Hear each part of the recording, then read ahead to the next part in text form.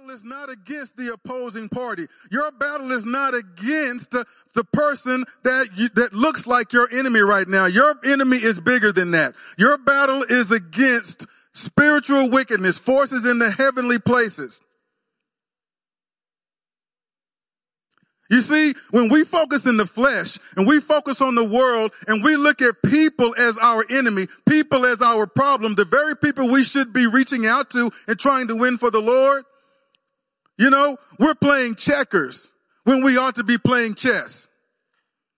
I hope you're hearing that. We're playing checkers when we ought to be playing chess. The people that we can't stand are people we should be praying for.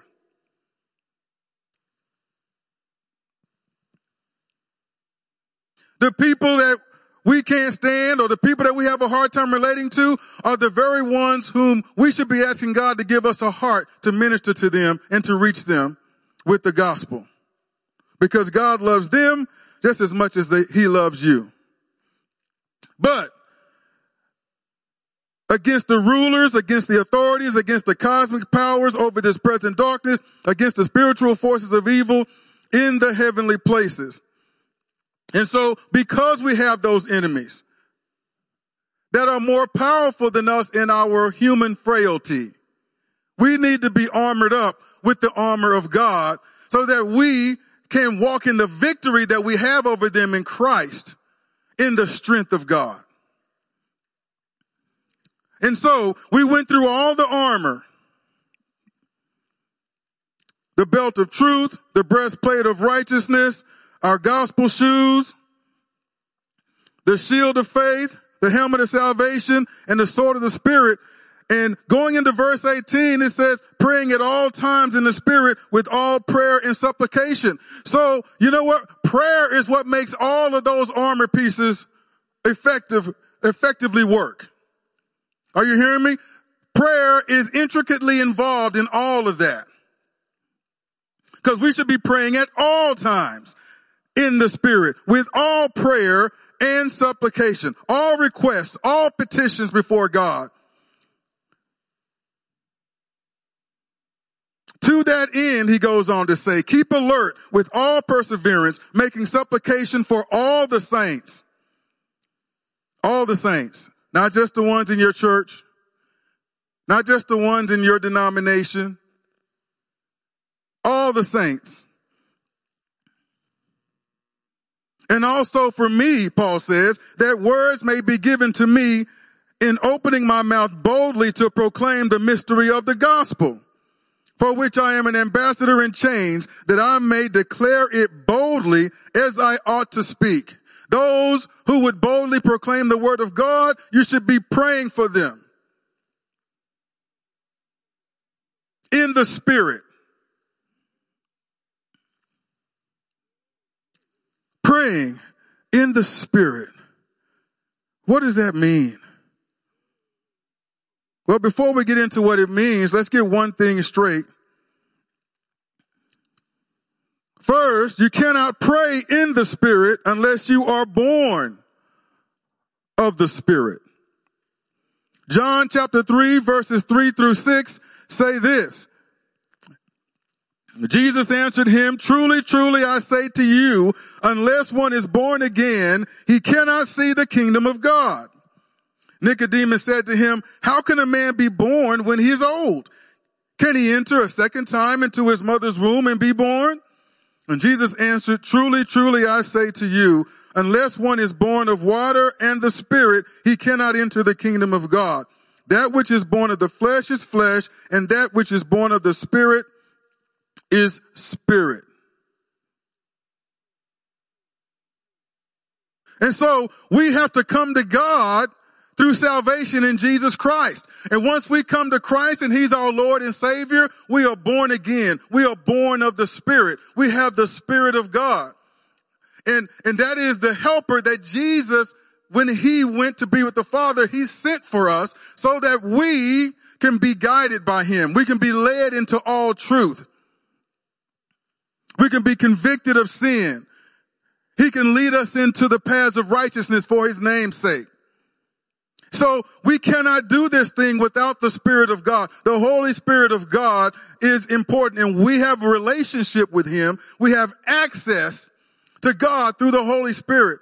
Okay? And the Holy Spirit's work must be done, and we're going to have to cooperate with the work of the Holy Spirit in order for us to walk with God, in order for us to walk in righteousness, in order for us to fulfill the purpose and plan of God for our lives,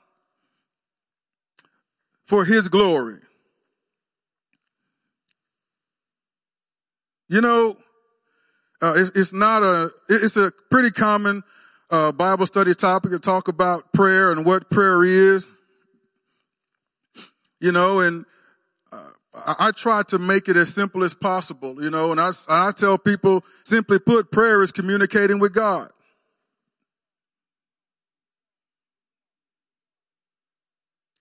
Communication is important in any relationship. Any married couple will tell you that. Any person who has family members will tell you that. If you have good, healthy communication, you typically have good, healthy relationships. If you have poor communication, you typically have poor relationship. So relationship suffers when there is a lack of healthy communication. And we have to understand that that is true even in our relationship with God. So let's get into it a little bit. One thing I think is important for us to pray in the Spirit would be that understand that it must be dependent on the Holy Spirit. Our prayer must be inspired by and directed by the Holy Spirit. Not coming from our flesh, not coming from our carnal understanding, not coming from what we want to happen without regard to what God's will and desire is. Okay? It has to be directed and inspired by Holy Spirit. And we must allow God's Holy Spirit to control us. Ephesians 5 verses 17 and 18 say this. Therefore, do not be foolish, but understand what the will of the Lord is. And do not get drunk with wine, for that is debauchery, but be filled with the Spirit. All right? That He wants us to be filled, full of the Spirit. That means we don't just give mental assent to the Holy Spirit. We are spending time with, we're full with, we're intimate. We have relationship. We are communicating in prayer. We are inviting the Holy Spirit into our hearts. We're inviting the Holy Spirit into our situations, acknowledging that Holy Spirit has been sent down here, fully knowing the will of God. And He wants to reveal the truth of God's will to us, the truth of God's word to us, what God is doing in the earth and how we can cooperate with that. Now, there's going to be some bumps along the road, and there's going to be times when our desires are going to conflict with God's, and we're going to have to deal with that. And we'll talk about this a little later in the message and so forth. But when that happens, we have to resolve in our hearts that the preeminent thing here is the will of God. Holy Spirit, what are you doing? What is God's will? How is He working? And what is my role here? How can I cooperate with the will of God? So praying in the Spirit is praying in a way that the Holy Spirit directs. That's one thing. Praying in the Spirit also involves praying in agreement with the Word of God.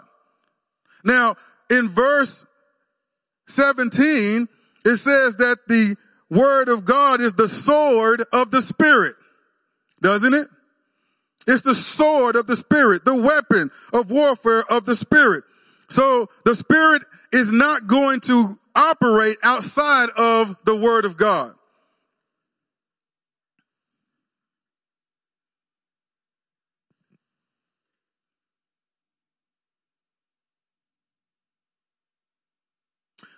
First John chapter 5, verses 14 and 15, and I'm going to have to turn there.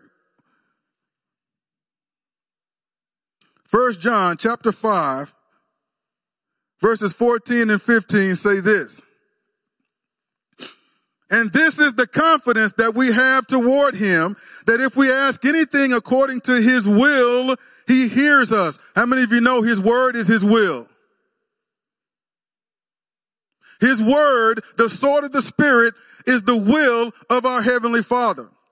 And so, if we want to be effective, if we want to be effectual in our prayers, then we're going to have to know his word. And we're going to have to pray his will, which is pray his word. Are you hearing me? If we do pray his will, pray his word, he hears us. Isn't that amazing how that works? He hears us. And if we know that he hears us in whatever we ask, we know that we have the request that we have asked of him. All right. You want to be effective in prayer? You want answered prayers? Then your focus should be on discovering the heart of God. Your focus should be on reading and learning and meditating on the word of God. So that when you pray, you're praying his word. Okay, you're wielding the sword, the Spirit, the sword of the Spirit. Forgive me, easy for me to say. You're wielding the sword of the Spirit.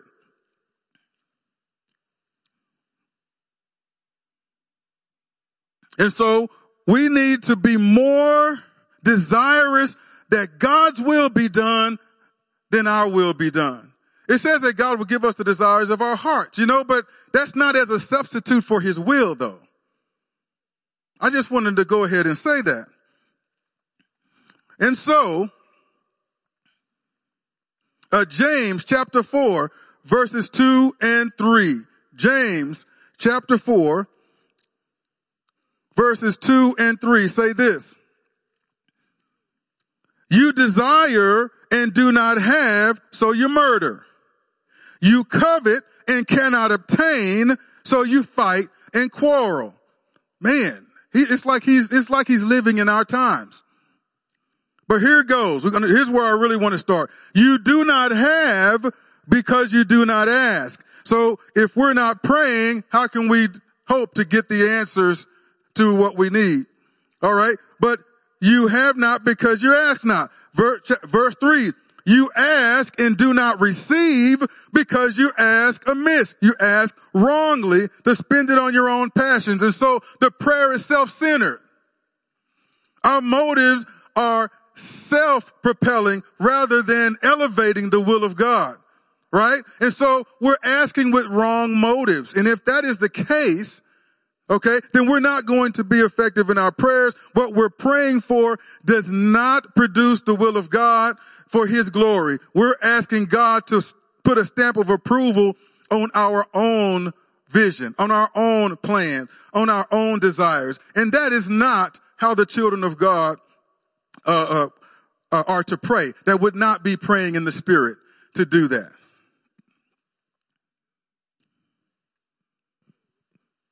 And finally, on this second point of praying in the Spirit, remember I said it has to be dependent on the Holy Spirit as the first part of praying in the Spirit. The Holy Spirit is running the show. The Holy Spirit is leading and directing us. We're walking in the Spirit. Okay. We're being led by the Spirit. Okay. We are communicating with God in the Spirit. And so we're not just praying to God and just giving him a list of to-dos. Okay. It's a mutual back and forth communication. We're pouring out our heart to God, but we're also specifically endeavoring to hear the heart of God. God, speak to me. Okay. What in my life is not in order and not in accord with your will for my life? What are the things in my life, Father God, that I need to relinquish in order that I might have you in a greater portion, in order that I may walk with you in a deeper and more intimate way?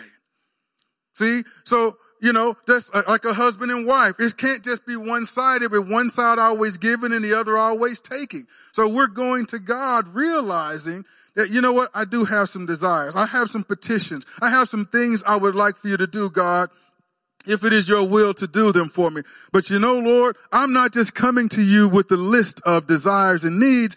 I'm coming here to commune with you. I'm coming here to fellowship with you. I'm coming here to communicate two ways to bear my heart and to hear your heart. And it's my desire that your heart and my heart be in sync with your will. And where they diverge, give me the grace, Father God, to yield to your will over mine.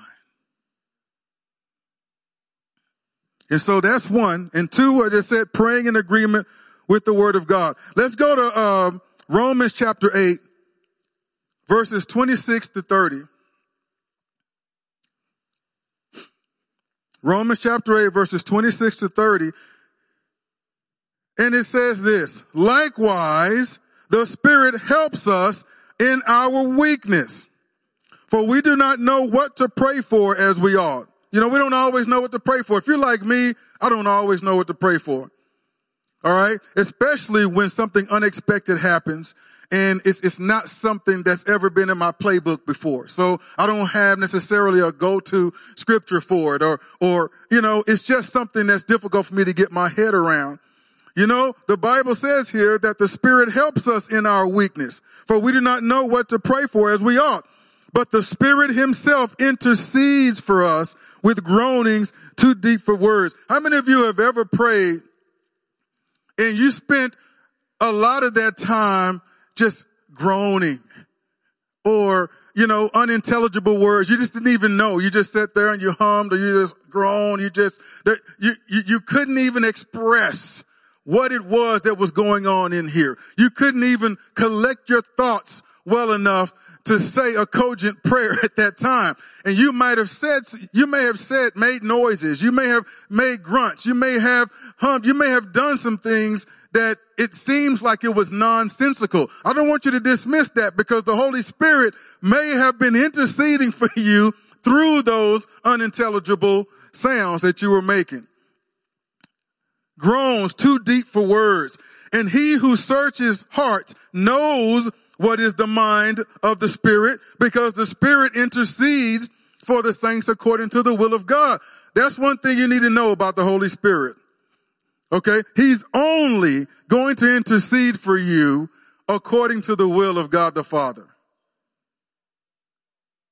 So we can pray repeatedly and fervently over and over and over again for something that is not the will of God. Guess what? It's not going to be interceded for by the Holy Spirit. And therefore it is likely it's not going to happen. Now you can make it. You can try and make it happen, but don't expect God's grace and God's presence to be with you in that. Okay? And it will be a pathway that leads to destruction. Okay? I don't want the pathway to destruction. I want God's pathway. I want to know what his will is for my life. I want to walk therein and fulfill his call on my life. I want God to be glorified in me and through me. And I believe you all want the same thing. And so this word is very important to us. You know, as we're putting on all of our armor, we have to be prayerful all the time, in all situations. We need to be prayerful because we need to be downloading what the will of God is in all those situations, so that when we move, we're moving in his will. And as long as we're in his will, the enemy can't touch us. The enemy is powerless. The enemy is helpless. The enemy's defeated. You hear me? And so I'm going to keep on rolling here. So the Holy Spirit only intercedes for the saints according to the will of God. And we know that for those who love God, all things work together for good, for those who are called according to his purpose. We serve a good God. All right. So all things will work together for the good, no matter how bad they start. If we stay in God, they'll work out for our good. For those whom he foreknew, he also predestined to be conformed to the image of his Son, in order that he might be the firstborn among many brothers. And those whom he predestined, he also called. And those whom he called, he also justified. And those whom he justified, he also glorified. Hallelujah. Thank you, Lord. That takes me to the next thing that's important in praying in the Spirit. And it says it right there in verse 18, we must pray at all times in all situations. I actually put here, pray every day and in all situations. And I know there are some things we feel like, you know what, we don't even have to pray about that. I'll just let you and God deal with that. But all I can do is tell you what the Word of God says. All right? It says in all situations, in all things, we ought to be praying in the Spirit at all times. And that all prayer and all supplication should be done in the Spirit. Not in the flesh, not in the carnal mind, in the Spirit. And I'm sure what praying in the Spirit means is more comprehensive than what I'm covering tonight. But I'm covering what I'm led to cover here. And so, number 3,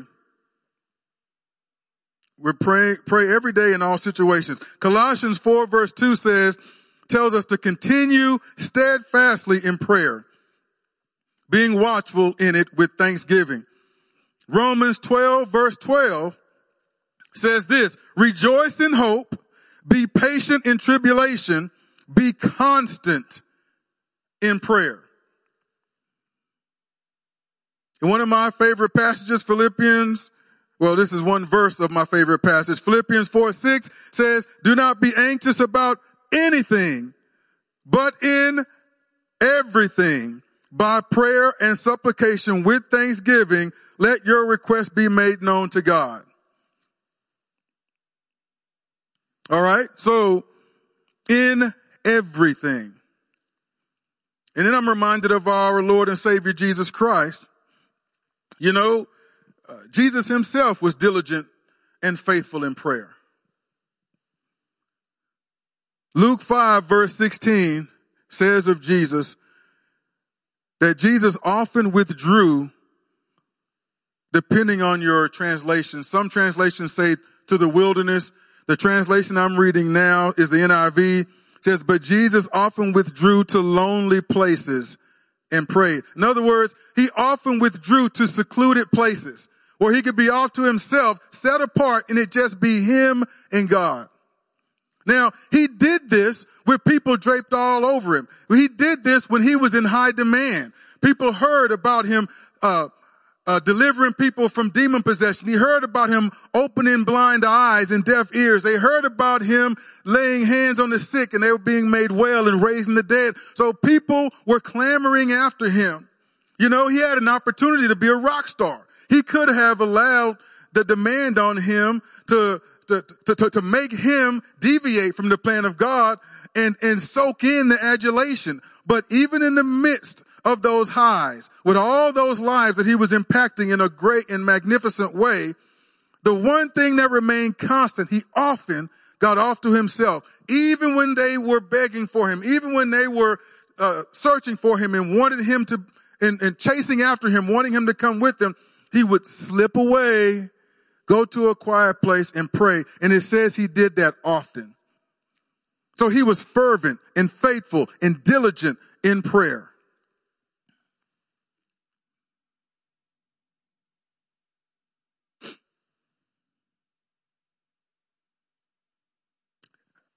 And in Luke 18 verse 1 says that Jesus told his disciples a parable to show them that they should always pray and not give up. So Jesus told them a parable, and the moral of it is always be diligent in prayer. Do not refrain from it. Do not turn away from it. Do not be discouraged. Do not be discouraged. Do not allow hopelessness and discouragement to deceive you into giving up in prayer. You know, and it goes on, you know, just to paraphrase the parable, there is this woman who goes to this unjust judge, is what the Bible calls him. And she had been aggrieved and she wanted justice. And this judge He didn't fear God. He had no respect for man. He didn't have a moral compass. So he was not going to do the right thing just because it was the right thing to do. If there was something in it for him, he could be motivated to do it. But this woman didn't have enough in order to motivate him. And so I believe this widow knew she was dealing with a judge who lacked a moral compass. But she also knew that he was the only one who could grant her justice. I also believe that's why she was so persistent. If she could not rely on his moral integrity, then she would wear him down with her persistence. She made it clear. The judge would either give her justice or he would have no peace of mind because she was not going anywhere. She was not going away. And then Jesus finished it by saying, when the Son of Man comes, will he find faith on the earth? And so, he's like, will we be as persistent in prayer? Okay. Will we be patient? Will we patiently wait on the Lord to answer the prayer in his timing? Or will we get discouraged and give up? That when he's finally ready to move, there is no one there praying in faith anymore. We've moved on because we've given up and forgotten about the faithfulness of God. Let that not be us. Church of God, let that not be us. Let us be fervent and continual in prayer, fully trusting and believing in the faithfulness of our God. Let's not try to put God on our timetable. All right. Let's be open to his timetable and allow him to work as he wants to work in the timing that he wants to work. And whenever he moves, we're still there. Like the persistent widow, we're still there praying in the things of God because we know this is the will of God. We know because we spend time with him. We know because we fellowship with him. We have intimate relationship with him. We spend time with him daily. We're in his word. We know what his word says. We know what his promises are. And we stand on those promises.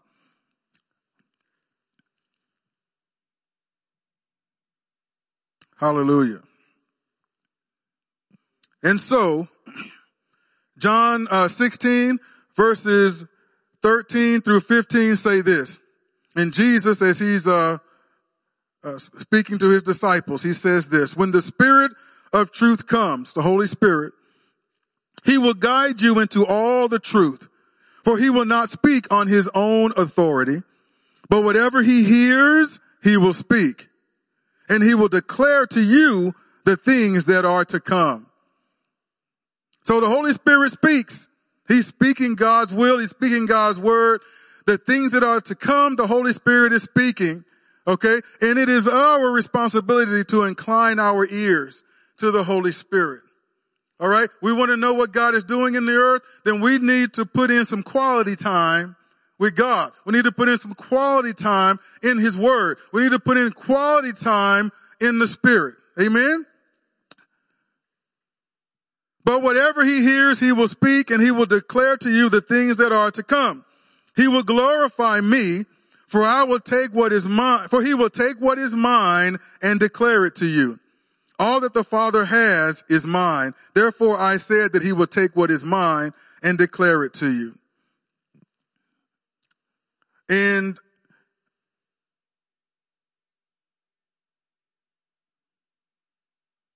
I want to conclude with number 4.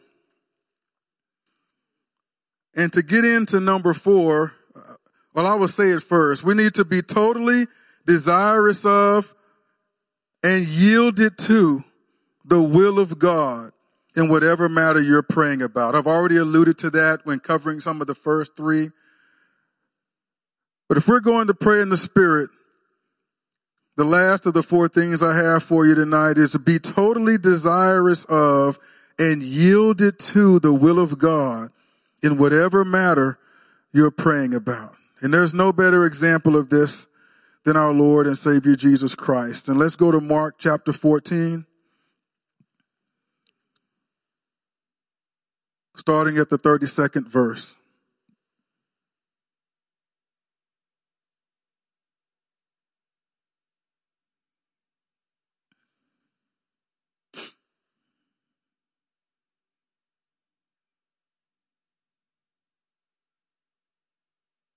Mark chapter 14, starting at the 32nd verse.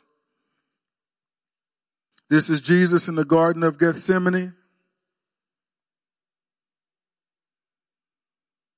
Just to show you how far we've come, I still remember the first sermon I ever preached. I was so nervous. I had a home court advantage. I was in front of everybody that knew me, and still I was petrified. And even though I knew how to pronounce Gethsemane, I still remember like it was yesterday when I pronounced it Gethsemane. I look up on it and chuckle, but oh my goodness, I was scared. I don't exactly know why, but I'm sure there are some people out there who's had their first sermon, who can relate to that story. And even if it wasn't a sermon, it could have been a speech. It could have been, a speaking engagement that you had, and you have never spoken in front of people. But I just want you to know it happens to the people of God as well, who are called to preach the word of God to you. I won't call it Gethsemane today, but it's starting in verse 32. It says, "And they went to a place called Gethsemane. And he said to his disciples, 'Sit here while I pray.' And he took with him Peter and James and John and began to be greatly distressed and troubled. And he said to them, 'My soul is very sorrowful, even to death. Remain here and watch.'" So you can begin. Jesus knew that he had been betrayed. He knew his hour had come, and that he was about to bear the sins of the whole world. That his last hours, his last day on this earth was going to be the most excruciating, most degrading, most painful existence until his death that had ever been experienced.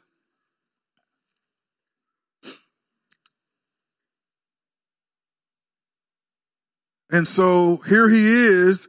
His soul is sorrowful. His soul is grieved. And so he brings his closest disciples in to him, and he wants to invite them into the moment. Let's get a little moral support here. I want you guys to come in here and come into this world, in this circle with me. Bear this with me in prayer. Just to be someone I can lean on. I've got to go through this, but I'm going to need somebody to kind of lean on and help me as I stand strong in this. But he says, "My soul is very sorrowful, even to death. Remain here and watch." And going a little farther, he fell on the ground and prayed that if it were possible, the hour might pass from him. Jesus knows that this was his purpose. Jesus knows that he has to suffer, bleed, and die for our sins. But he also knows that throne of grace before his Father. He knows the omnipotence of the Heavenly Father. And so he does what we ought to do. When God speaks to us and he tells us to do something, and it's a hard thing, maybe we have to humble ourselves and admit that we were wrong about something. And we made a public spectacle of someone who was a friend or a confidant or something of us. And we just really messed it up. And that person's life has been damaged or hurt in some way. All right. And God is moving on us to go do the right thing. And it's a hard thing to do. We're going to have to really humble ourselves in this, And so we wish there was another way. We wish that everything could just be all right and we didn't have to do what we have to do. Jesus is our example of what to do in that moment. So he makes a petition. We may in that time make a petition. God, do I have to? I really don't want to do this. Do I have to do this or that and the other? Let me tell you something. If God has already confirmed, has already spoken that you are to do something, and you get into this moment and you're asking him Do I have to? Is there any other way, Lord? And you don't hear anything? That's an answer. Okay? That's an answer. No, there's not another way. My will is for you to do what I've already spoken to you that I want you to do. So our Lord and Savior here asks the question, is there any other way?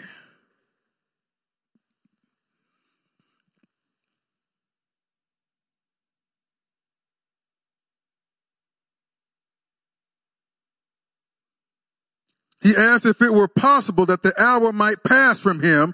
And he said, Abba, Father, all things are possible for you. Remove this cup from me. Yet not what I will, but what you will. Okay? There's a part in my flesh, in my humanity. I don't want to have to go through this. If there is any other way, all things are possible to you, God. I ask you to remove this cup from me. That's what I'm asking, but I'm still yielded and submitted to you, and I'm desirous that your will be done above all things. So if your will is still that I go through this, your will be done then, Father, not mine. That's an example for us. That's part of praying in the Spirit. Let's go on. And he came and found them sleeping, and he said to Peter, Simon, are you asleep? Could you not watch 1 hour? Watch and pray that you may not enter into temptation. The spirit indeed is willing, but the flesh is weak. And again he went away and prayed and saying the same words. And again he came and found them sleeping, for their eyes were very heavy, and they did not know what to answer him. So that's the second time. He's being persistent, like the persistent widow. He's being persistent. And he came the third time. So he did it 3 times, praying to God for that cup to pass. And each time he prayed it, he said, not my will, but yours be done. And he said to them, are you still sleeping and taking your rest? It is enough. The hour has come. The Son of Man is betrayed into the hands of sinners. Rise. Let us be going. See, my betrayer is at hand. There's another passage, Luke, where it says that an angel came and ministered and strengthened him after this time, because as he prayed, it was so stressful. It was such a burden that he sweat as if it were great drops of blood. And so he has felt the anguish. He has felt the pain and the stress that we undergo. And yet, even in his weak moment there, he modeled for us how to honor God in it. That God is not offended. God is not afraid of hearing our prayers. He's not judging us as we come up to that time of decision. That epic moment where it's sink or swim. Where it's either we're going to burn to death in this furnace or God's going to save us. Once, there's no in between. There's no lukewarm. It's hot or cold. I could have success here or I can go up in flames. And when we come up to there, when we come up to God in prayer and we're asking for the easier road, God's not judging us for that. He's filled with compassion and understanding. His grace and his tender mercies are there, and he's extending that to us in abundance. So don't judge yourself, and don't worry about how God is viewing you when you're in that difficult time of decision and you're struggling with it. Even though deep down you know the will of God, but are you a bad person because you're not jumping on it and running with it and doing God's will immediately? I would say that does not make you a bad person.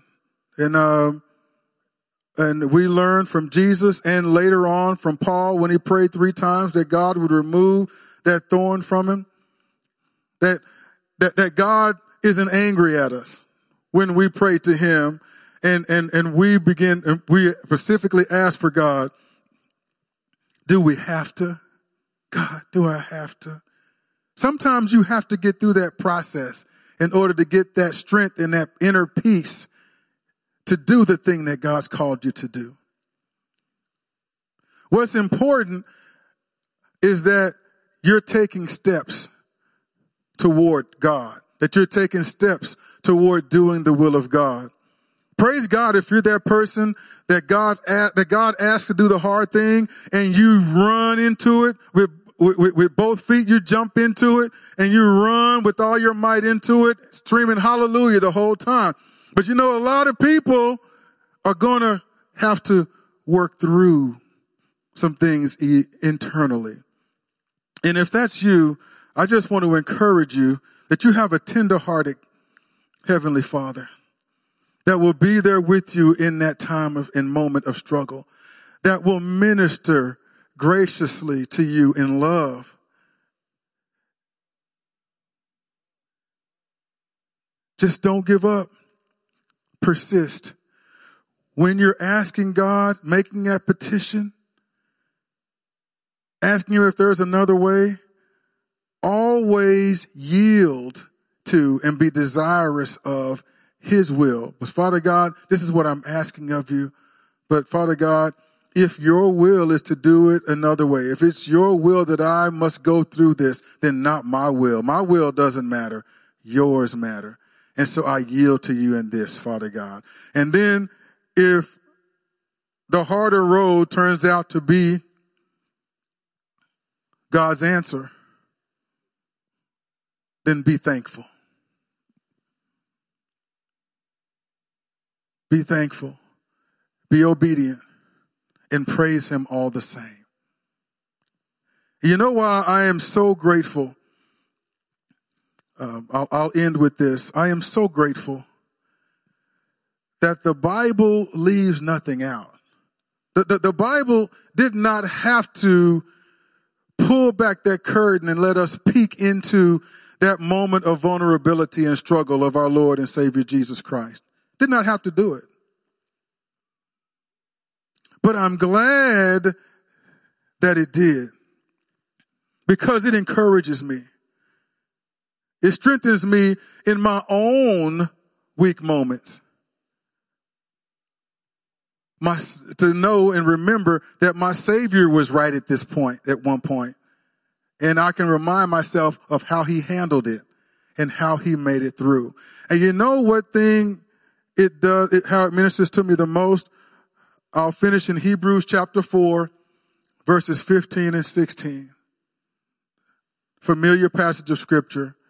And it says this: "For we do not have a high priest who is unable to sympathize with our weaknesses. We have one who in every respect has been tempted as we are, yet without sin. Let us then with confidence draw near to the throne of grace, that we may receive mercy and find grace to help in time of need." I don't know about you, but it comforts me to know that my Lord and Savior Jesus Christ gets me. He gets me. He can relate to what I'm going through. He can relate to how I feel in the midst of what I'm going through, because He faced the same tests, the same temptation. He wore the same flesh.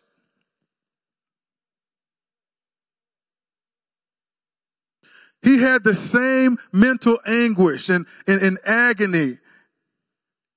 He felt the pain that we can feel, both physically, mentally, and emotionally.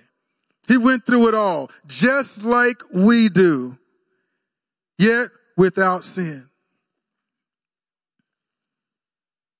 He went through it all, and He conquered it all.